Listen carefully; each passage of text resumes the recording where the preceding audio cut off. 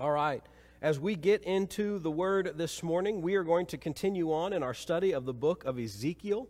And we're going to be in Ezekiel 21, and we're going to be reading the first 7 verses of Ezekiel 21. So again, we are in Ezekiel 21, and we're going to be reading verses 1 through 7. And as we do so, I would encourage you, even though you are in your home, to stand in honor of the reading of God's Word. And so let us read together Ezekiel 21, verses 1 through 7. And the Word of God says this. It says, "And the word of the Lord came to me, saying, Son of man, set your face against Jerusalem, and speak against the sanctuaries, and prophesy against the land of Israel, and say to the land of Israel, Thus says the Lord, Behold, I am against you, and I will draw my sword out of its sheath, and cut off from you the righteous and the wicked, because I will cut off from you the righteous and the wicked. Therefore my sword will go forth from its sheath against all flesh from the north to the south. Thus all flesh will know that I am the Lord, and I have drawn out my sword from its sheath, and it will not return to its sheath again. As for you, Son of man, groan with breaking heart and bitter grief, groan in their sight. And when they say to you, Why do you groan? You shall say, Because of the news that is coming. Every heart will melt, all hands will be feeble, every spirit will faint, and all knees will be weak as water. Behold, it comes, and it will happen, declares the Lord God." Whoa! We have to just take a moment as we look at a passage like this and ask ourselves the question, what on earth is happening here? Now, I know that as we have spent a significant amount of time in Ezekiel, that we might have gotten used to the fact that there is a lot of judgment and a lot of warnings and judgment oracles against the nation of Israel and what they are doing. But in this passage today, we have to acknowledge the reality that something has happened here. God has suddenly become very, very direct, even harsh with His words, and enough so that even the people who would have heard this prophecy in this day and at this moment would have had to have been taken back by the words of Ezekiel. We talk about this often as we get into Scripture. The intention of the words of God through the prophet Ezekiel in this passage are intended to be jarring. It is all too easy for us as we hear the words of God and as we get into Scripture week in and week out, and even as we're just getting it for that 30 minutes to an hour on Sunday once a week, it is a tendency for us to begin to become commonplace and for us to be kind of numb to the words of God. It is during times such as this that God often jars us awake to realize the seriousness of being His people and what it means to follow Him. This is not the God that we often expect to hear about on a Sunday morning. This is not the God that we often expect to encounter during our times of worship on Sundays, or even in our Bible schools and our Bible studies, and even in our small times. We expect to meet a God who is compassionate and slow to anger, abounding in loving kindness, as we read in the Psalms. So what is going on here? Why is God speaking through Ezekiel in this manner? And what should we do with a prophecy like this one? And even as it begins in chapter 21, and even as it carries all the way through chapter 23. Well, to begin to even understand what is happening here, we have to understand that this passage in Ezekiel 21 is really a response to what has happened in Ezekiel 20. In fact, God has spoken to the nation of Israel in Ezekiel 20, and He's laid out for them the kind of history of their unfaithfulness among the nation of Israel throughout the covenant. And He's gone through and He's saying from the very, very beginning, you have not been faithful to me from the very, very beginning. You have constantly wandered away. And because you are still faithless and you are still behaving in this manner, these are going to be the consequences of your actions. And then when all is said and done, and he gives them prophecy and he gives them warning, then he gets to the very end of it, and we get to actually see how the people respond to him. And what they say after this last big, long, almost lecture on all the reasons why they need to repent and they need to come to the Lord in a spirit of repentance and contrition. And they come. He's called them out to do this and how to respond. And then we get the response in verse 49. And Ezekiel 20:49 says this. And then I said, "Alas, Lord, for they are saying to me, is he not just speaking parables?" See, Ezekiel has been warning them of the covenant judgment if they do not repent, and yet their response is, oh, he's just telling stories. He's just telling us parables. He's just telling us fanciful stories that are meant to entertain but teach maybe us a little lesson on how we're supposed to behave. They are quite literally brushing him off, and saying that he's just a storyteller, not a prophet. That he's an entertainer, that he is just there to put on a show for them. And through telling a story, teach them a lesson about how to be good and to do better. They were saying that he was telling fables, parables, and not delivering to them the words of God that demanded an immediate response. They did not take his warning seriously, and now God is going to speak to the people directly and plainly so that there would be no misunderstanding. As we look at what God says in chapter 21, and really even just in this passage that we have in front of us today of verses 1 through 7, we begin to realize some things about God that we need to kind of wake up and remember ourselves. God is speaking through this He is speaking through this prophet, and he is saying, read my lips. This is what is going to happen. And the warnings that he is giving to Israel today is something that we need to listen to because these things are still relevant. And these things reflect the character and the nature of God. And we need to understand these things so that we might respond correctly, unlike what Israel is doing in our passage. So let's look at this. The first thing we need to really understand and we need to be jarred to awake about when it comes to God is this, that God really does hate sin. And I want you to think about that for just a second. God hates sin. He doesn't dislike it. He doesn't wish we would do something different. He doesn't wish that things were different. God hates sin. If we think about the nation of Israel, their sin had continued on from generation to generation, and now it had reached to the point that the exiled Jews of Israel, and even those living among the remains of Jerusalem and still living in the area of Israel, had got to the point that they have brushed aside the prophets of God who are warning them to repent. So now God speaks to them as plainly as he can when he says in verse 2, I am against you.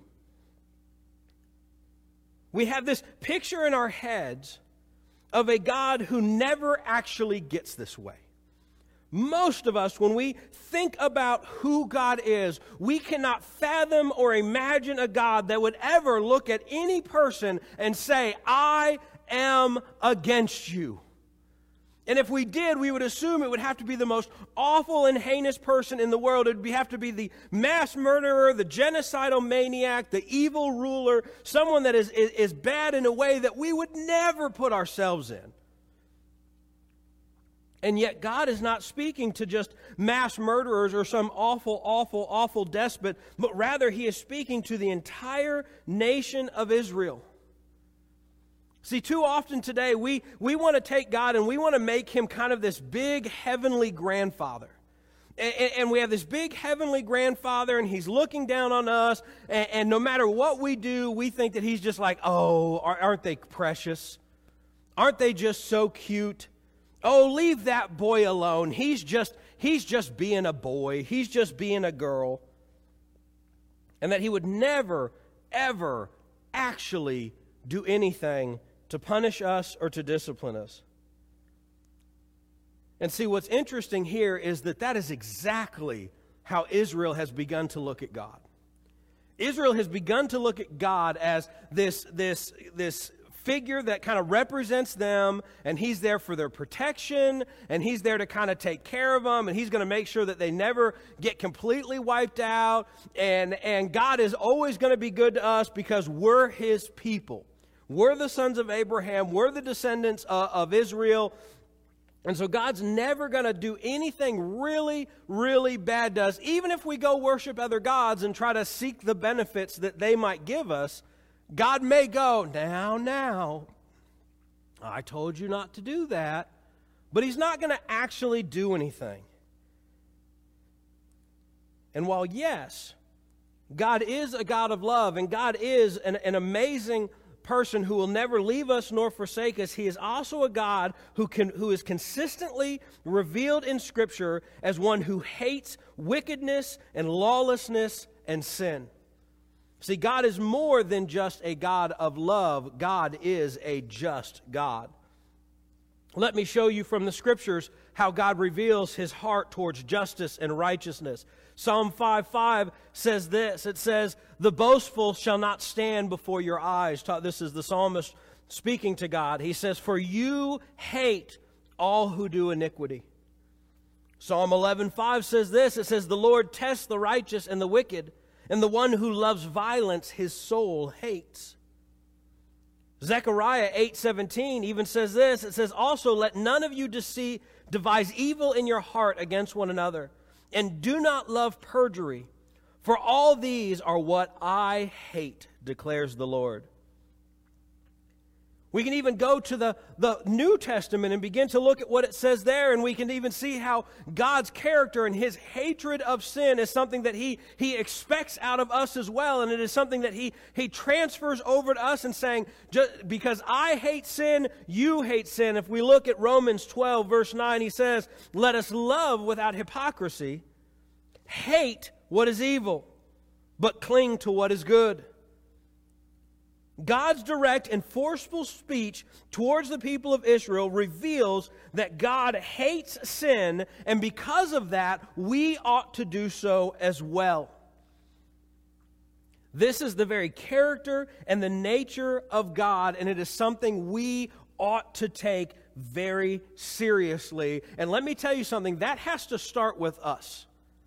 It might be all too easy for us to say, yes, I'm going to start hating sin, I'm going to start getting angry about sin, and I'm going to be appalled by it and just have a visceral reaction to it, and then immediately go out the door and start pointing out the sin in everyone else and why you hate it and all that stuff. But that's not the point of this passage. God is not calling Israel to judge the nations around them. He is calling them to repentance. And so when we talk about hatred of sin, that hatred of sin has to start in us. And we have to look inward and begin to look at our heart and our actions and our attitudes and our behavior and see the sin in us and begin to loathe and hate the sin in us in such a way that it brings about change, that it moves us to repentance. When we see the sin in us and we hate the sin in us, that will lead us to God to call out for saving repentance and that he would deliver us from our sin and begin to take us in another direction. This is the proper response to the acknowledgement that God hates sin. We actually see this in Paul. As Paul was writing to the church in Rome, Romans chapter 7, starting in verse 23, we see these words. He says, "But I see a different law in the members of my body, waging war against the law of my mind, and making me a prisoner of the law of sin which is in my members. Wretched man that I am, who will set me free from the body of this death?" See, that's exactly what Paul is talking about in this passage. He is recognizing his sin, and he's recognizing, even though he wants to do what God wants him to do, that he wants to live righteously, that he wants to be completely sold out in every way perfect for the Lord, he recognizes that he is not. And that sin still exists in his life and in his actions and in his behaviors and even in his thoughts, and he hates it. And so he cries out to the Lord that the Lord might deliver him from these things, longing for the day that he will no longer have sin in his person at the day of the resurrection. Paul hated his sin. He didn't cover it up. He didn't justify it. He repented. And that's exactly what we should do as well. So, if God does in fact hate sin, which I think is very clear not only from our passage today, but from all of Scripture, then we also have to acknowledge that because he hates sin, that he must, in his righteousness, deal with sin. This is the reality of who he is as the Creator and as the sovereign Lord and as this just King over all of Israel, that if indeed he hates sin, therefore he has to deal with sin. As we look again at the text, we begin to see exactly what he says. And he says this, he says, I will draw my sword out of its sheath and cut off from you the righteous and the wicked. Now, this sword that he is talking about is understood to mean that this of God's judgment over Israel. This is an image that would not be new to the Israelites. This is something that they have been hearing since the Exodus. So, if we look back into verse 20, verse 49, and their accusation, well, he's just speaking in parables. We might look at something like this and say that since he's using kind of a sword analogy, that Israel's like, well, see, he's still talking in parables, but that's really not the case. In reality, what he is doing is he is using a terminology that God uses often, which is not a surprise. God is the one who is speaking here, to communicate what he is doing in a way that they should have understood for generations. This is to be understood and viewed that God is making a judgment against Israel.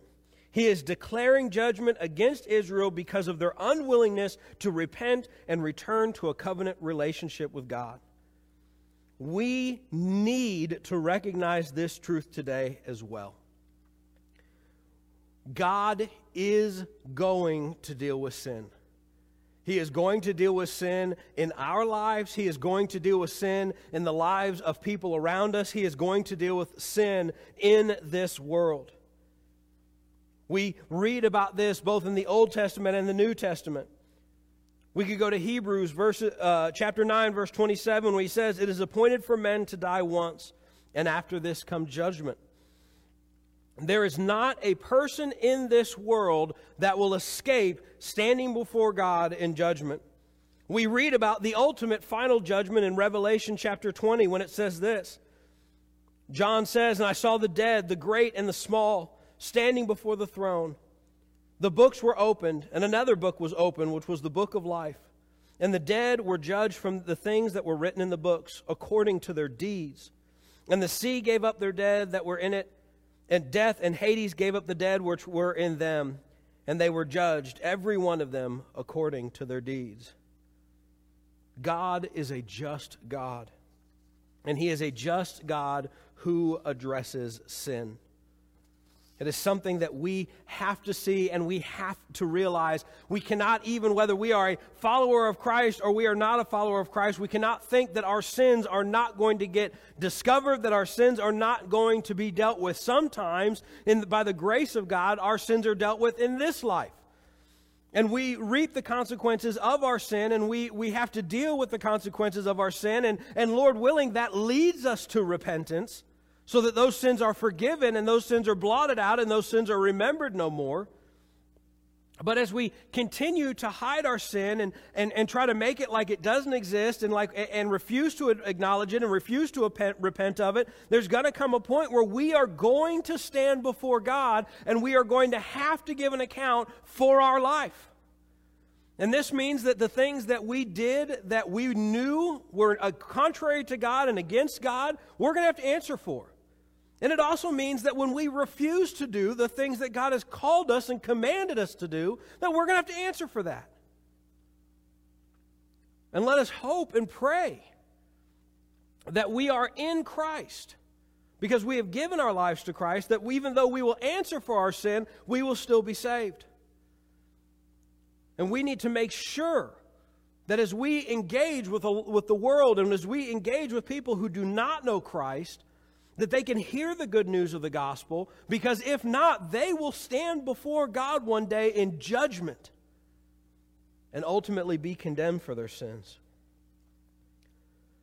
This leads us to the last thing that we want to understand from this passage. And that is that if it is left this way, we are in a bad shape. If we're really honest with ourselves, the only reasonable response for any of us is the same response of Ezekiel. As we look again at verses 6 and 7, we read these. He says, "As for you, son of man, groan with breaking heart and bitter grief, and groan in their sight. And when they say to you, 'Why do you groan?' you shall say, 'Because of the news which is coming. And every heart will melt, and all hands will be feeble, and every spirit will be faint, and all knees will be weak as water. Behold, it will happen, declares the Lord.'" When we look at the response of Ezekiel, we recognize that he comes to a state of sorrow and mourning and bitterness. If we think about the reality that God hates sin and God is going to deal with sin, if we are really honest with ourselves, if we really look inward and recognize our sin, we're going to come to the realization that all of us have sin in our lives, that we have all wandered away from God, that we have all chosen what we want over what God wants in our lives, that we have all at some point in our life told a lie, responded in anger, been unmerciful towards others, given ourselves over to lust or to greed or to covetousness, and all of those things infect our heart. And we recognize the hopelessness of what he is saying here when he says, "Behold, it comes and it will happen." There is a hopelessness to Israel in this moment, that their sin has led them to this place of judgment and the wrath of God. But, and yes, there is a but, and yes, there is good news even in Ezekiel chapter 21. But God is still compassionate and gracious. That is an amazing thing that we have to think about, is we have to recognize God is going to deal with sin, and God hates sin, and he's going to deal with sin, and yet God is still gracious and merciful and abounding in loving kindness, that he is still gracious and righteous to forgive us our sins, that God is still God, and that we are not left in a place of complete hopelessness. God is sending his sword, which we understand is going to be Nebuchadnezzar and all of his armies. But God goes on to say in verse 27 something very interesting that I want us to note today. In Ezekiel 21, verse 27, we read this. He says, a ruin, a ruin I will make it. This also will be no more until he comes whose right it is, and I will give it to him." See, God is even speaking in this moment of a time of mercy, that there will come a time where the rightful owner, the rightful ruler of Jerusalem, will return and claim Jerusalem for himself. Jeremiah, Ezekiel's contemporary, also spoke of these things. Jeremiah chapter 23, starting in verse 5, we read these words, "Behold, the days are coming, declares the Lord, when I will raise up for David a branch, a righteous branch, and he will reign as king and act wisely and do justice and righteousness in the land. In his days Judah will be saved, and Israel will dwell securely. And this is his name by which he will be called, the Lord our righteousness." See, Israel is going to have to face the consequences for their sin and rebellion. But God is not going to completely destroy them or cut them off. Instead, He is going to one day send a Messiah who would not only save them, but would also be righteous for them. We know this man, and we know who He is today, and He is Jesus. See, this is the good news of the gospel for us and for everyone outside of here as well, that even though we are sinners, and that God that God hates our sin, and He's going to deal with our sin, and He's going to judge us for our sins, nevertheless, we have hope, and that hope is found in the man Jesus Christ, who not only came to pay the price for our sin, but also came to be our righteousness. That He would be righteous for us and in our place, so that we might once again have a right relationship with the Lord Jesus Christ and be able to enjoy Him throughout eternity. Paul wrote about this as he was talking to the church in Corinth, and he says this, he says, He made Him who knew no sin to be sin on our behalf, so that we might become the righteousness of God in Him. This is the good news of the gospel. This is the great exchange that exists between us and God and Christ, is that even though we are sinners and dead in our sin and deserving the judgment, just like Israel did in the days of Ezekiel, we have God who has stepped in His great love and sent His one and only Son, Jesus Christ. And Jesus died on the cross, paying the price for our sins, and made this great exchange where our sin was applied to Him on the cross. And at that same moment, His righteousness, the righteousness that we could not live up to, was transferred onto us, so that when we stand before God, it is no longer our sin and our failure and our unfaithfulness that He sees, but He sees Christ and His righteousness and His faithfulness, and His salvation comes through that. The Bible says that if we place our hope and trust in Jesus Christ, if we confess Him as Lord and Savior, we will be saved. And Christ will be our righteousness. As Ezekiel spoke these words, Nebuchadnezzar marched on Jerusalem to destroy it. The nation did most certainly experience God's judgment and God's wrath. But God left them a glimmer of hope. And it would be a hope that He would spend the rest of the book beginning to explain to them. And it is a hope that He still offers us today. All of us have sinned against God. And because God is just and He hates sin, He will deal with our sin. It's for this very reason that the Bible says, for the wages of sin is death. But through Christ Jesus we have hope. Hope of redemption, hope of salvation, hope that we will be made righteous through Christ. It is this hope that we offer to you today. Will you place your faith in Christ Jesus? Will you come to Him and repent of your sins, confess Jesus as Lord, and begin to walk with Him? Or will you remain as Israel did, stubborn and unwilling to repent? When you stand before God, will He say, my beloved Son? Or will He say, I am against you? I pray that today you choose to make Jesus Christ your Lord and Savior. That you would surrender your life to Him, and that He would save you and be your righteousness for you. Let us pray. Our gracious God and King, we thank You so much for today. God, we praise You that You are good and that You are compassionate even in the midst of being a just and righteous God. Father God, we recognize the fact that the good news of the gospel is only good news if we recognize how bad sin is. That You hate sin and that You are obligated as a just God to punish sin. God, I pray that our response to that is repentance, of turning our lives over to you, of putting our faith and trust in you, of recognizing the sin in our life and putting it out. And God, that through the power of the Holy Spirit, that you would begin to make us new. My God and my joy.